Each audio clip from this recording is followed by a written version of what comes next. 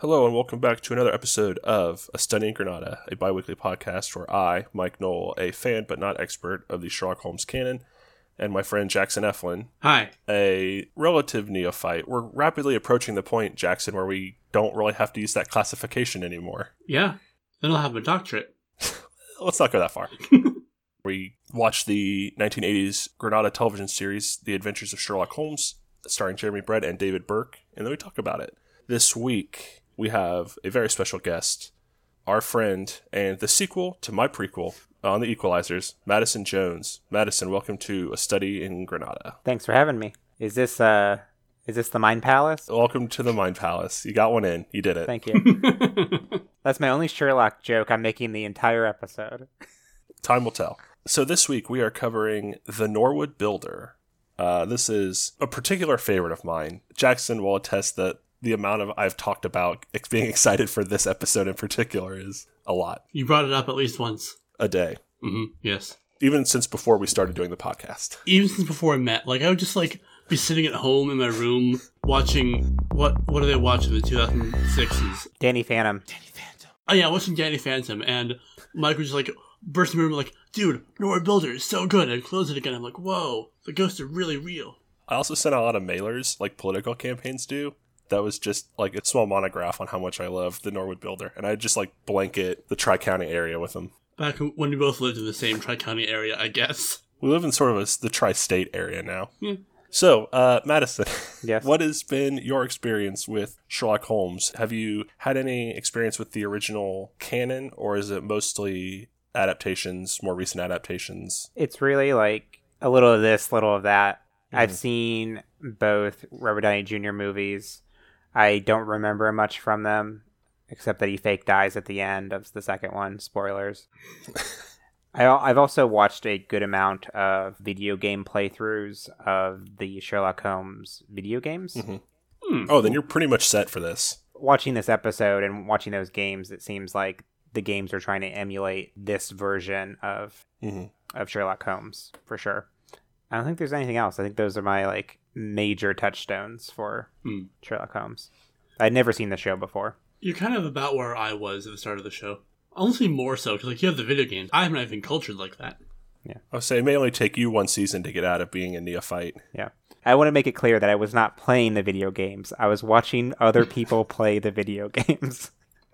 These video games, were they the point and click? You have to look at this room until you find the clue? Sort of. Oh, no. They were kind of roam around, find clues on the ground type video games. So, in one of them, Watson shoots a gun out of someone's hand, and it's really funny.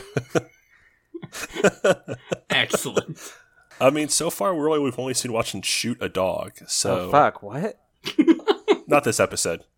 And it's not on screen. It's not a shot of on screen of Watson shooting a dog.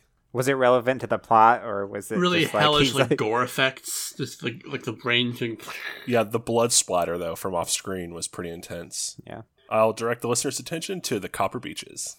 You know that one scene in Dracula Dead and Loving It where there's just blood spurting out of the coffin? It's like that. It's not like that. No one's seen that movie. Anyway, I've never seen it. Sorry. You're better off not having done so. So, let's jump into the synopsis. John Hector McFarlane comes to implore Holmes for help. The young clerk is accused of having stricken dead Jonas Oldacre with his walking stick before burning his body. Earlier the same day, Oldacre had informed McFarlane that he intended to bequeath his fortune to him and summoned him to his Norwood home to draw up his will. McFarlane's blood-soaked walking stick has been found at Oldacre's house. Therefore, Lestrade hurries to arrest him, but Holmes and Watson carry on with the investigations. For the purposes of this, I've heard it pronounced Lestrade. I've heard it pronounced Lestrade. I think since they pronounce it Lestrade in the show. Inspector Lestrade. That's just the pronunciation we go with. Yeah. Sure. A quick question to you. Is Lestrade in every episode, mostly? No. This is our first Lestrade, actually. Yeah, it is. He will become the sort of police liaison, or he frequently is the one who shows up to present Holmes with the police. Oh, we have this case that we're not sure about. Yeah, he's a major character in the Holmes stories, right? Yeah. It's surprising to me that this is when he shows up, because there's a whole season before this, right? Yeah, the stories in the show don't match up. The second to last episode of this season, The Red-Headed League, is actually the first story after A Scandal in Bohemia. They kind of shuffled the story order around for the shows. So oh, really? Okay. Lestrade does show up in earlier stories, but this is the first story that he is in that has come up in the show. Although if you're like reading the story at home, you're like, the death of Moriarty already happened, which we haven't even met Moriarty in the show. Who knows if we ever will, or if that's coming anytime soon. Well, that leads me to, because I listened to the audiobook of the story, because one of the first lines in it is Holmes and Watson talking, and Holmes lamenting that ever since Moriarty's death, there's just no interesting crimes anymore.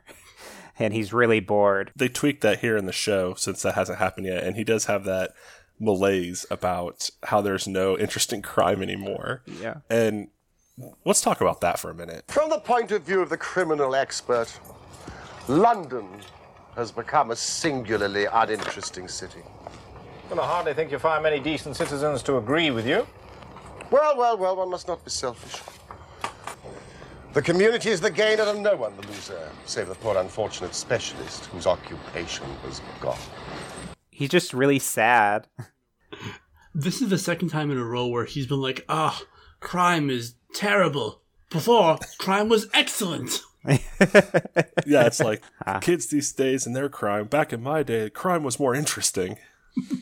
And I love the look on Watson's face. There's like a little bit of like, what are you talking about? Yeah. That's like terrifying, but you're sad that people are worse at crime. His literal comeback is like, I'm pretty sure the people of London disagree with you there.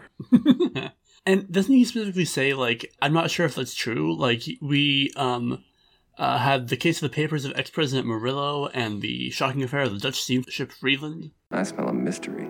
Yes, so this brings us to a game that Jackson and I have played. Now, Madison, you won't have heard this yet because that episode won't have aired as we're recording this. But in The Dancing Men, when we come to a case that Watson references that we haven't actually seen or isn't a written story, which frequently happens, Jackson and I play a game now where we try to figure out what that case was.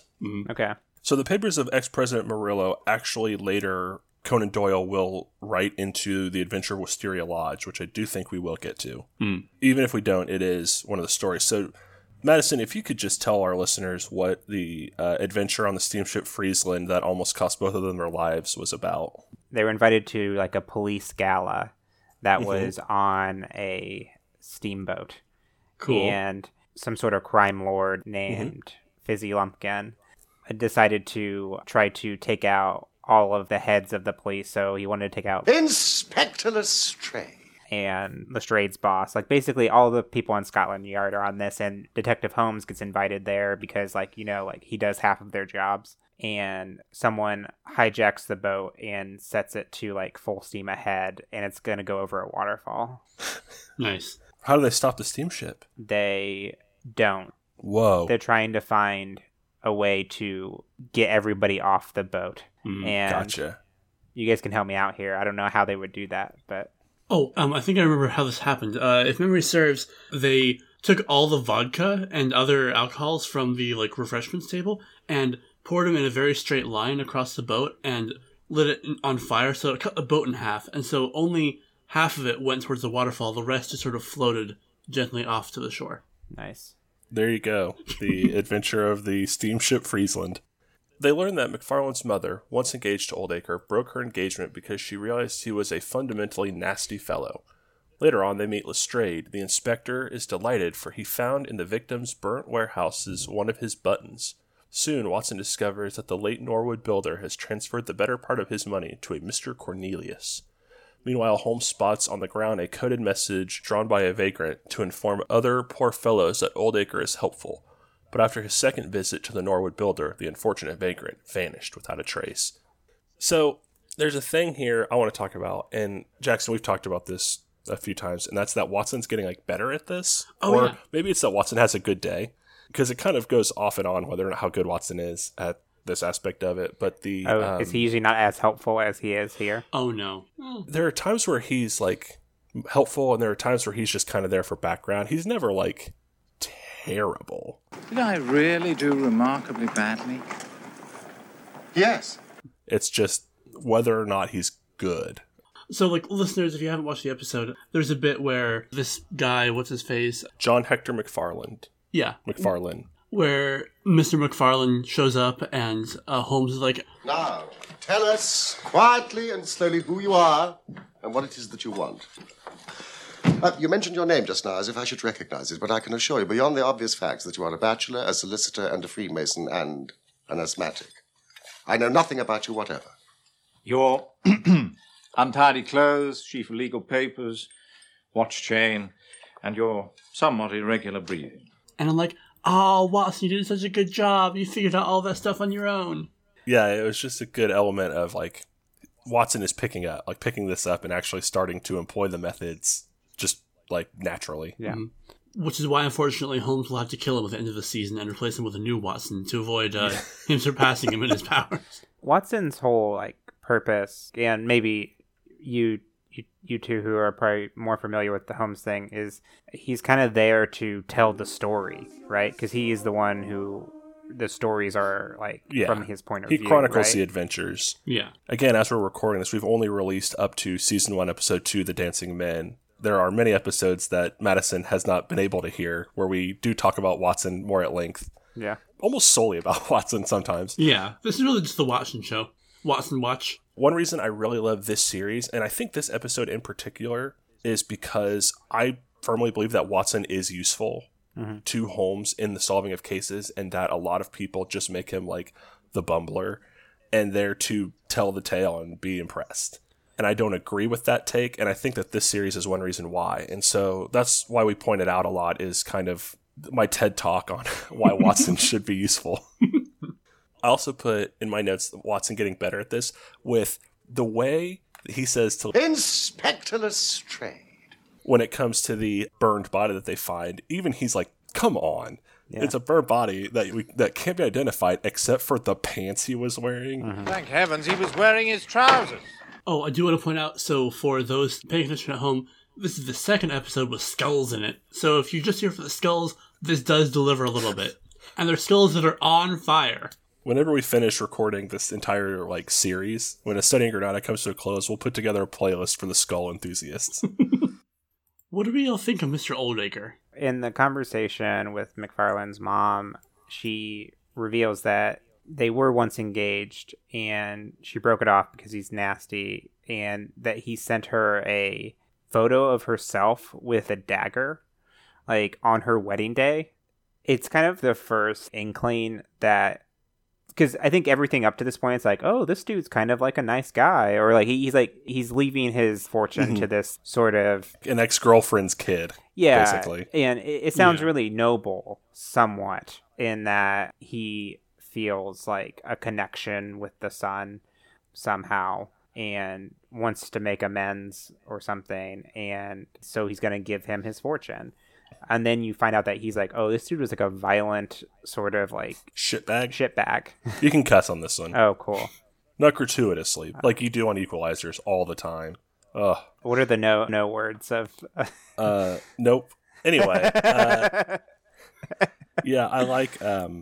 It's a thing that I hadn't really thought of before. That they do. The episode does basically set up Jonas Oldacre as just kind of a dude, nice guy. Yeah.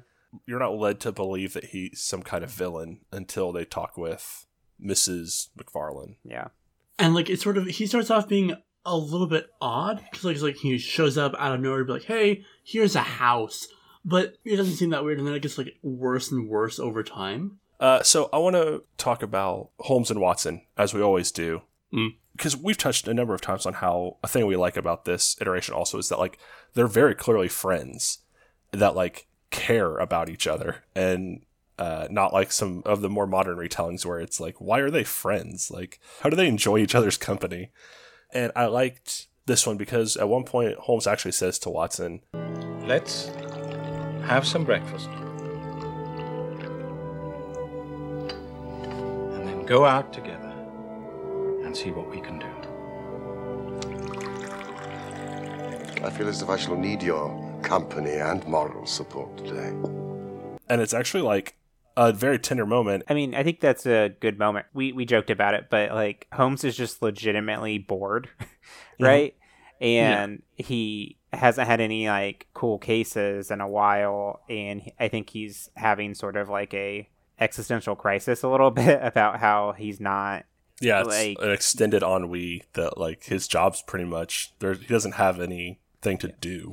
Yeah, so when he's presented with this case that it just seems like he's missing something and he can't figure it out, it's, I think, a double whammy for him, right? Holmes seems legitimately excited that this guy has probably been framed for murder. Or that this guy, like, it's so obvious that he did it. Mm-hmm. But that Holmes, I think, much like, I guess I would say like Matlock in a way, will take a case just kind of like, you know what, I believe you. I don't think you did it. I think Holmes is like, I honestly don't think you did it. So I'll see what I can do. But then it's like more and more, oh no, he did it. I guess it was just boring. Yeah. Yeah. Although, like, because Holmes is so passionate about it, this time he kind of has this, like, there's this sense you get from him that he has a lot of empathy for this kid who's in a bad situation, that he feels like if he fails, and he's not only failed to solve a mystery, but also that he will have failed this innocent person.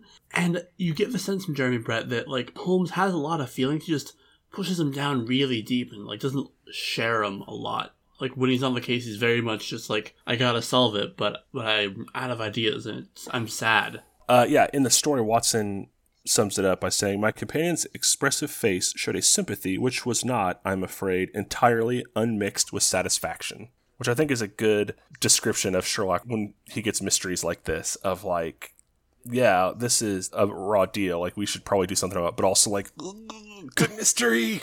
Yeah.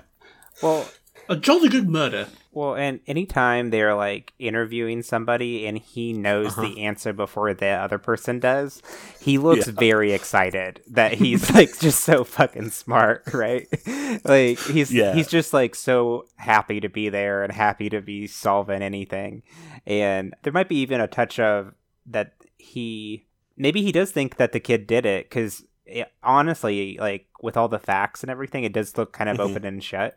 But he's just there to, like, because it's something to do almost, right? I think the excitement that you talked about is more that, like, he's excited that, yes, it actually is this interesting. Yeah. Like, as he's formed his theory, and as that theory is being proven, it's like, okay, yes, this is actually a cool, interesting mystery, and not just, like, he did it. Not like he killed that guy for money. It's like, oh, no, actually, this was a really cool one. Yeah. Mm-hmm. Oh, and we actually get Holmes in disguise, which... Madison, how'd you feel about the disguise? Well, that whole scene was very confusing. I thought it had like a weird like transition in the show because I wasn't exactly sure what he was doing. But yeah, I know that it's something that Holmes does, that he disguises himself to overhear something. It was a kind of a cool moment. This is our second episode with Holmes in disguise, and I say I kind of quotes around disguise because really he like mussed up his hair and rubbed some dirt on his face. I would draw anyone's attention back to Scandal in Bohemia, where he actually puts on like one legitimately good disguise, I think. He has like fake teeth and prosthetics and like multiple facial hair bits. It's really multiple fake cheek hairs that he like. It's a good disguise. Mm-hmm. Here he just kind of like mussed up his hair and rubbed dirt on his face. Like I made a note, like maybe should we talk about disguises? And then it's like, this isn't a disguise. That guy doesn't know who he is. Like he could have just shown up.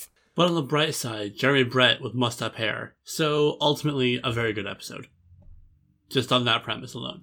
I want to touch real quick back with Holmes and Watson when Watson offers to look through all those papers. Oh yeah. The way Holmes says thank you. Yeah. Holmes, would you like me to have a look at these papers?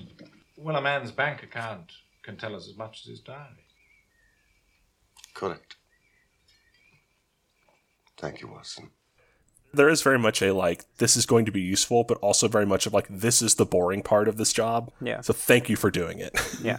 While Holmes kind of gallivants around the grounds, like, I love those scenes where you were just seeing him wander around outside while Watson was, like, looking through the papers. You see him on the yard just, like, poking stuff with his cane. And if you follow our back catalog, you'll find that there are a number of episodes. One in particular, The Crooked Man, which is a couple episodes away as we're releasing these, where he does like stride across the ground, basically sideways, kind of like a crab, like leg over leg. It's very good. Yeah.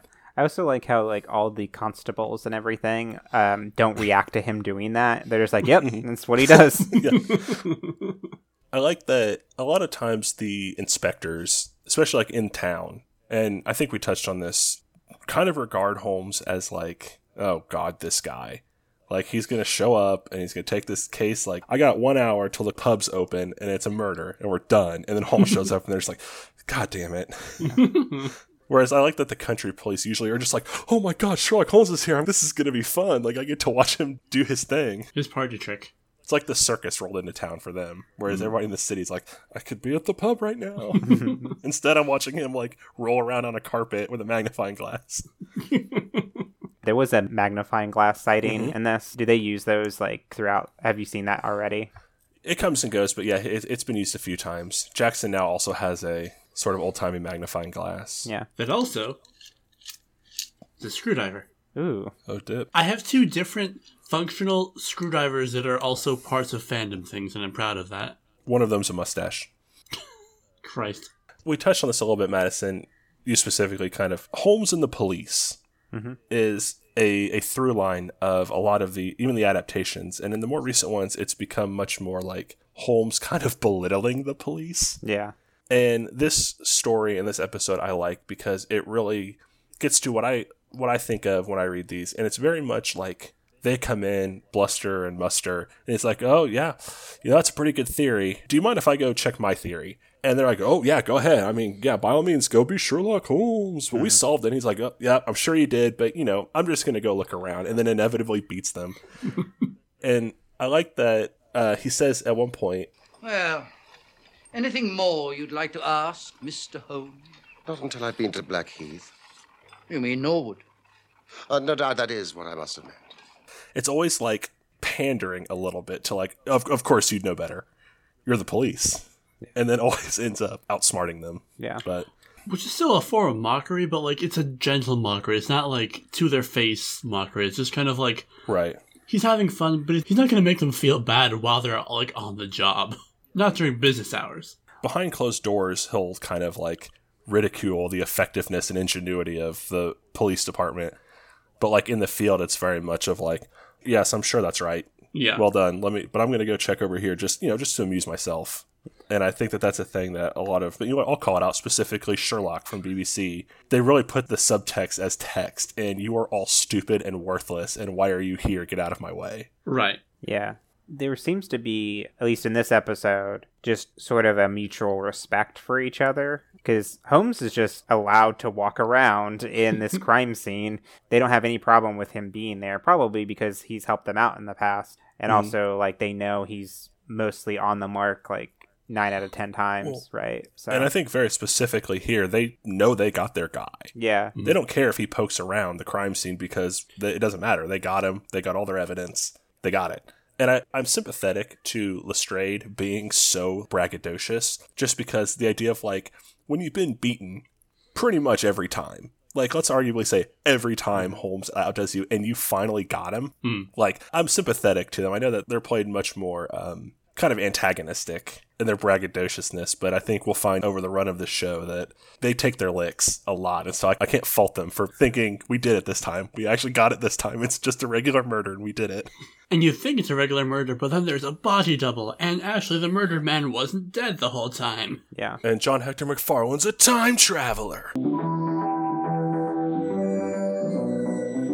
And Soylent Green is people. Bruce Willis was dead. There's a quick last thing to touch on here, Jackson, that you and I have kind of noticed this season, and it's when Holmes is interviewing Mrs. Lexington, the housekeeper, and he asks her if Mr. Oldacre had any enemies, and she looks him in the eye and she says, Mrs. Lexington, to your knowledge, did your master have any enemies? Every man has his enemies. Every man has his enemies. You've opened my eyes to the idea of, I think this is another Moriarty hint.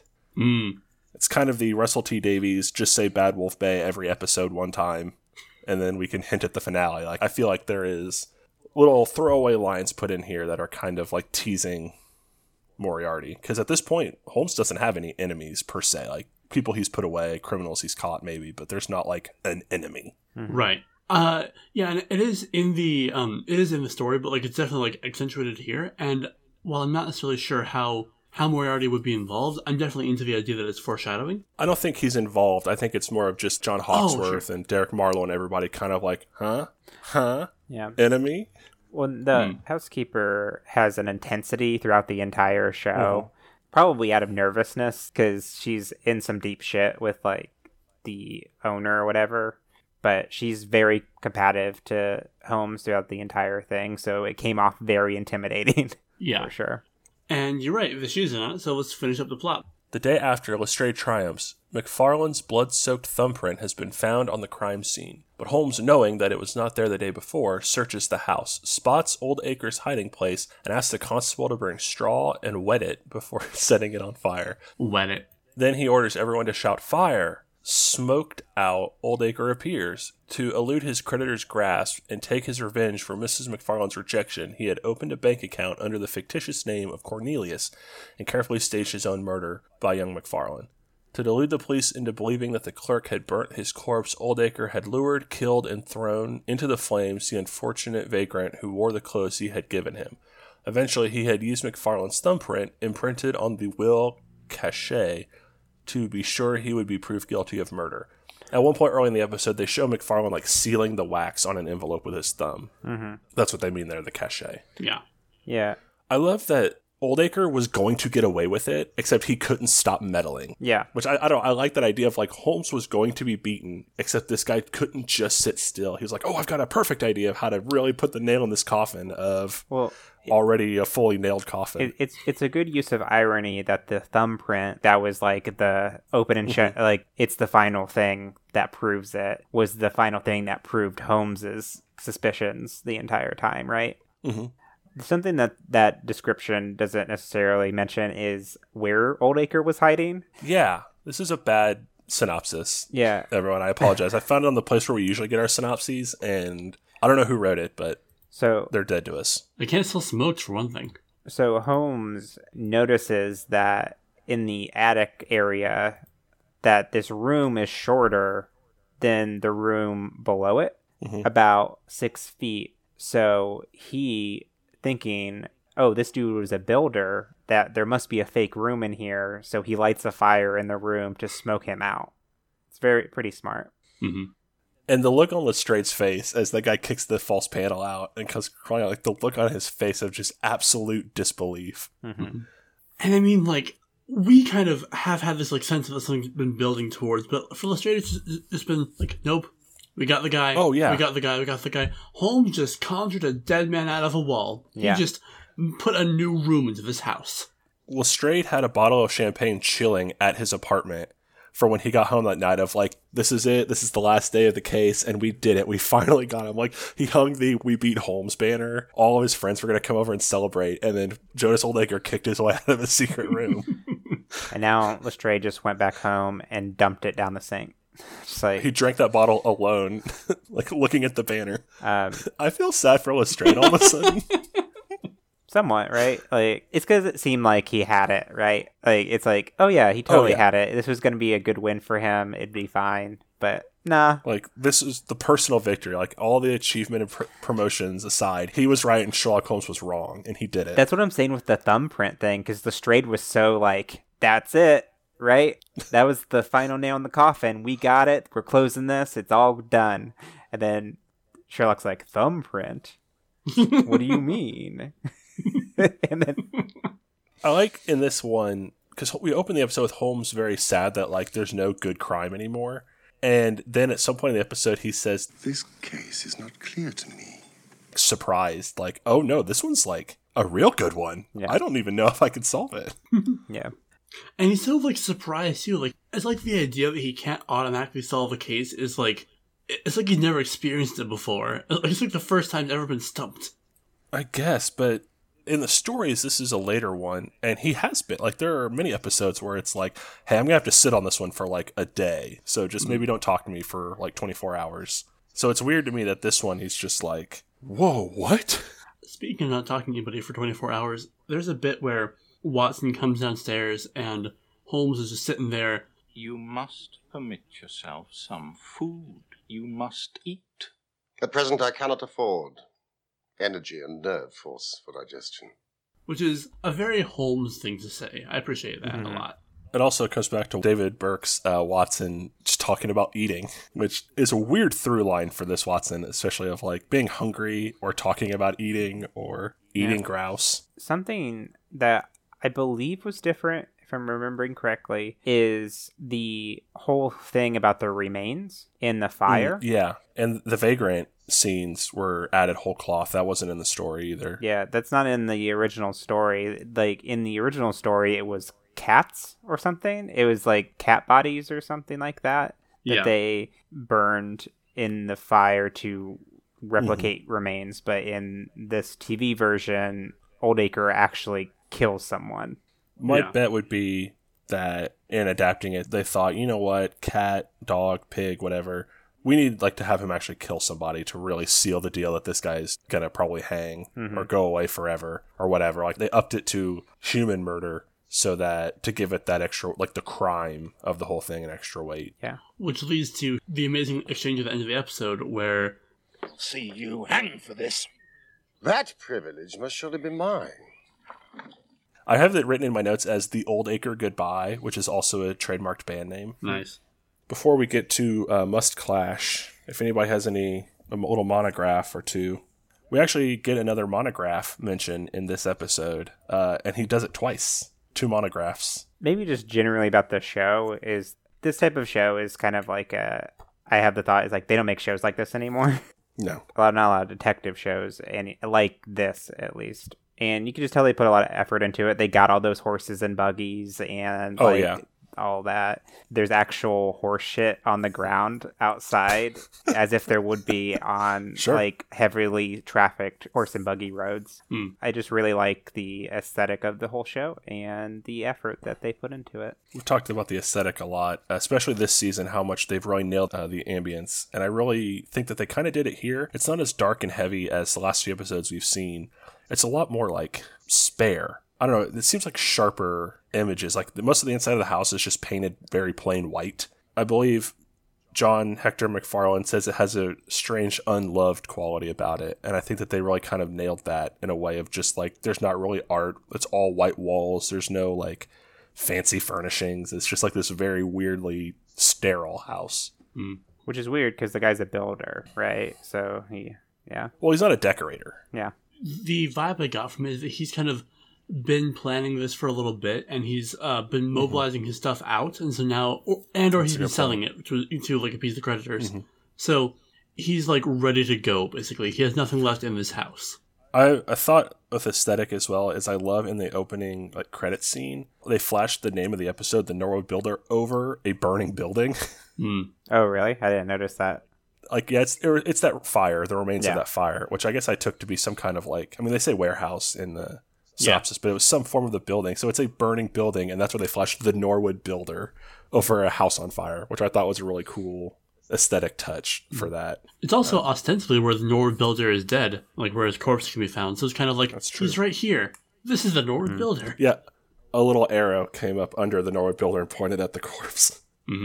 I made a note that Mrs. Lexington can't not take Watson's cane and hat when they're going upstairs so Holmes can measure the floor landings and stuff. She's watching them very nervous, and like Watson turns around and like offers her his cane hat, and she like just kind of absentmindedly takes them while still looking at Holmes. Like she can't not do her job, even though she's like, oh shit, is he onto us? I mean, I get that. I've worked in retail long enough that I'll answer the phone like from my dad and be like, hi, welcome to the Bossy Bookstore. Wait, no. I was going to say that I work at 2 theater jobs, and I have, at each job, I have that automatic thing I say to patrons at Auditorium Theater. It's like, thank you for calling Auditorium Theater. This is Madison. How may I help you? At Blue Man, I'm scanning people in on the door, and it's like, your seats are this and this, and you're going down the right hallway. Please no photos or videos. My mind will switch those at times and the other jobs, and it's really weird. All right, well, with the monographs out of the way, it's time to move on, as we must, to Must Clash. The part of the show where we pick who has the best facial hair of the episode, and then we pit them against the season champion. So far, Mr. Melas of the Greek Interpreter is the champion. So who do we think for this episode has the best facial hair? I mean, Lestrade has his facial hair, doesn't he? No. He doesn't? I mean, I think Watson's facial hair is pretty great. We have given it to Watson this season already because nobody else in the episode really had facial hair. I guess we can give him 2 bites at the apple. I guess Watson could just be our default if nobody has good facial hair. Oh, I was going to say Mr. Oldacre. He's got that good, like... It's like a Nantucket sailor beard. A lot of times you'll see very interesting mustaches or beards. In this one, it's more just kind of the face of a bear. The Vagrant had some pretty wild facial hair. That's a good point. Oh, yeah. Like, it adds a good extra inch to the side of his face and a good, like, 2 or 3 inches to, like, the below of his face. And his, like, mustache is walrusy in its, like, dimensionality. I'm good with this. I'm good with the Vagrant. We'll call him the Sergeant because he says he's a sergeant, I think. Oh, yeah. In this. And that way we don't have to keep calling him the Vagrant. Right. So how does this match up with Mr. Melas of the Greek Interpreter, or does it at all? I think my vote's going to go for Mr. Melas. That's just a wild mustache goatee combo, as opposed to just the kind of walrus mustache. Yeah. It's more refined. If we want season 2 to have any chance against the King of Bohemia, we got to get a full face rocking. That sounded weird. I think standing champ wins out. All right. Jackson? Yep, standing champ. All right. Well, as Mr. Melas lives to interpret another day, we turn to plugs. Madison Jones, do you have anything to plug? I do have a show with this super awesome... Handsome, dashing, probably, I'd imagine. Dashing, punny, very, very punny pun maker known as Mike Knoll. Maybe you heard of him. Yeah, me and Mike have a show called The Equalizers where we make sequels to movies that never have ever got sequels. And it is called The Equalizers, spelled EQUELIZERS. And you can find it wherever podcasts are found. Jackson, do you have anything you'd like to plug? Yeah, I mean, as always, I've got the other show that I run, the Gratuitous Pausing. If you've been with us this far, you've probably heard me talk about it. If not, it's a film podcast. We compare films. And I have no idea where we're going to be by the time that we're recording this. So, yeah. I have a TED Talk you can find. It's called Why Watson is Useful. You can find it by searching A Study in Granada on Google Play.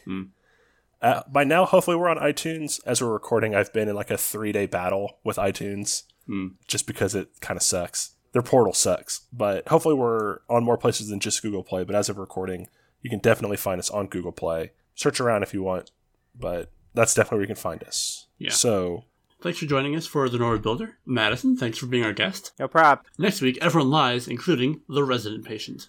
Reware to meet thy go.